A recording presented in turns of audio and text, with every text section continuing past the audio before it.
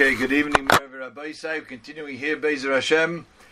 Perek Sheni of Shara Kniyah, the second Perek. He's now describing there are three categories of people who can be classified as humble people. And in the first category, he describes to us what looks like externally as someone who is a low spirit, very shy, not very courageous, and it seems to be a humble person. Says the Chovos HaLevavos, don't be fooled by this category. Don't be fooled by these people. It's not that at all. They're really foolish. They're ignorant people. And it's because, and he compares it to animals. We'll have to explain what that comparison is. But he says it's a sickness. It's unfortunately, sadly, it's an illness that they possess. It's a dalus hanefesh. It's an impoverished soul that we're dealing with. And we explained last night, it's people who just don't understand their own strengths. And they have a low self-esteem. And says the Chovos HaLevavos, low self-esteem is not humility. Don't misconstrue the two. What's really humility? Now the Chovos HaLevavos continues on in the second paragraph here in Perek Beis. Aval hakniyah asher hitia acharei memus hanefesh. But humility that comes after one appreciates and understands the exaltedness of his soul, v'hisnasa'ah, and he lifts himself above from being in the same echelon and partnering in that lower class of behemoths, b'midos and amagunos. One who understands he has to lift himself above the lower class of creatures. V'ghavhusa, and he goes beyond. He lifts himself up. Mehidamas b'mides pchusa b'nei adam, to even compare himself, to try to imitate to those lowly people, with the understanding b'yisrein chochma, the advantage that he has of his intellect, v'yikras nefesh, and the preciousness of his soul, v'yadia brura, and he has a clarity of b'midas hatovis v'amagunos. He understands clear what are proper character traits and what are traits that one has to stay away from. Once a person knows that, in others he understands the greatness of man, the greatness of the potentiality of man, and really he has a certain courage to want to exceed, to want to excel, to want to succeed, and he understands that latent within him are tremendous koiches, tremendous strengths that are imbued from HaKadosh Baruch Hu. When a person knows that, and he senses that, he has a sense of identity. He doesn't feel he's hopeless. He doesn't feel he has nothing to contribute like the ill person that he was talking about in the first paragraph. But rather, a person understands he has a lot of greatness within him. Then, v'kasher yisamuch lezeh. Oh, when then you attach to that Kniyas hanefesh v'sheflusa, when you put then humility and lowliness of the person's spirit, oz tiyeh midah b'shubachas, then it can be considered a praiseworthy midah. Then it's a trait that's considered praiseworthy. Avazul hazeh, but without that, einenu nichnas b'midas hameshubachas, then it's not considered, that person is not considered within the praiseworthy title of humility, umalas hanefesh, and the greatness of his soul. Ach b'maguna sheben, he's actually considered despicable. Kinyana b'zeh kinyana habehemos. It's no different than the midah, that trait of an animal. What's the comparison to an animal in terms of this category? So this Rav Miller explains so beautifully like this. Imagine you have a young boy who grows up on a farm, deals with animals. So you could have a 10-year-old boy, and he's leading the ox. He's leading a bull out to pasture. And he has a little stick, and he's prodding the bull along. Now the bull is in one movement of his hand could kill the boy. But yet, being led by the bull, it's so docile. Why? Why is that? That's because the bull, without the intellect, doesn't know its own strength. It doesn't appreciate how much strength it has. It just goes, it just does. That's what he means, the Chovos HaLevavos. Of course, HaKadosh Baruch Hu created them like that. We need to use their brute strength to be able to serve man and mankind. Certainly it's like that. But if we take a step back and say, look at this. Look what happens when one doesn't possess the capability, the intellectual capacity to understand its strength. This bull is 100 times stronger than this little boy who's leading it. Yet, it doesn't know that. It doesn't possess the capability of understanding its strength. And therefore, it goes like a little sheep to the pasture. That could be compared, says Chavis Avavis, to a person.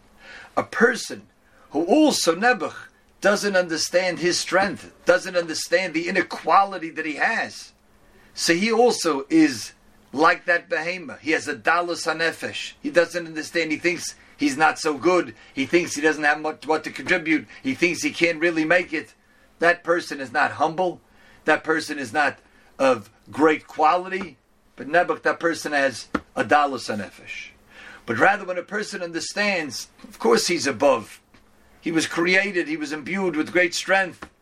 And he has to take that and understand he's different than this lower class.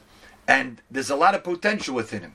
And when he realizes his kaiches, when he realizes how his intellect, his kindness, his generosity, how much he can do with the wisdom that he has, with the physical strength that he has, with his creativity, so on and so forth. That person who understands how great he can be, and yet is humble, that is a truly humble person. To bring it out even better, I think we could take a look at the Ruach Chaim. That's from Reb Chaim Volozhiner, where he writes in Perek Daled Mishnah Aleph of Masechtas Avos the following. The Gemara tells us in the Dorim that Ein HaShechina Shoyre, that a HaKadosh Baruch Hu doesn't rest his Shechina and imbue a human being with exalted spirit, with Nevuah, prophecy, Ruach HaKodesh, El Al Gibar, Oshir, Chacham, V'anav. You have to have 4 qualities. The 4 qualities are: one has to be mighty, wealthy, wise, and humble. So Reb Chaim Volozhin asks, he says, we know that the qualities of a person, how smart he is, how strong he is, how wealthy he will be, these are all predetermined even before a person is born. So how could it be fair to say that Hashem says, I'm only going to rest my Shechina on a person who has these 4 qualities? Well, 3 out of the 4 qualities are not even within his ability. They're not within his reach to have. He's either given to him or not. They're God given to him even before he's born. It's predetermined, or he doesn't have them. So why is it fair to only those people are zeicha to that, merit such an exalted ability to get nevuah? Says Reb Chaim Volozhin so beautifully. He says that's not what the Gemara means. The Gemara means that someone who indeed has qualities. For example, he has great strength, he has great wisdom, he has great wealth, and still he's an Anav. That person is worthy of having the Shechina rest on him. That's the pshat. And really the Gemara says, V'kulan mi Moshe. All of them we learn out from Moshe. Moshe Rabbeinu was wealthy. Moshe Rabbeinu obviously was tremendously wise. Moshe Rabbeinu was strong. He was tall, 10 amas tall. He put up the whole Mishkan. And yet, Moshe Rabbeinu was the greatest Anav, the greatest humble spirit that ever lived. Anav ma'od mikol adam shal pnei adama. It's particularly Moshe Rabbeinu and people like that understand their strengths, and still they are of a humble spirit. That is truly a humble person. And so the first thing is, as the Chavis Avos says, first people have to know, we have to know that we are great. We have to know that we have potential for greatness, to succeed in all the ways that Hashem gave us the ability to succeed, to bring the glory of Hashem in this world. And once a person understands that and recognizes that, now he can start working on the fact that just because of that, he doesn't deserve credit. Just because of that, it doesn't make him better than the next guy. Just because of that, it doesn't make him that he can be arrogant over somebody else. Moshe Rabbeinu knew good and well who he was. As Rabbi Leib Steinman Zatzal brings, how do we know that Moshe Rabbeinu knew how great he was? When Aaron's two sons died, Moshe Rabbeinu is speaking to Aaron Hakoy, and it says, Aaron, I knew that Hashem was going to sanctify his name in this Mishkan by taking away two of the greatest human beings that are living. But I thought it would be me and you, Moshe Rabbeinu says. Moshe says, I thought that we were the greatest people. I didn't realize that your two sons surpassed us in greatness. So it's clear from Chazal here. It's clear Moshe Rabbeinu knew who he was. He knew he was great.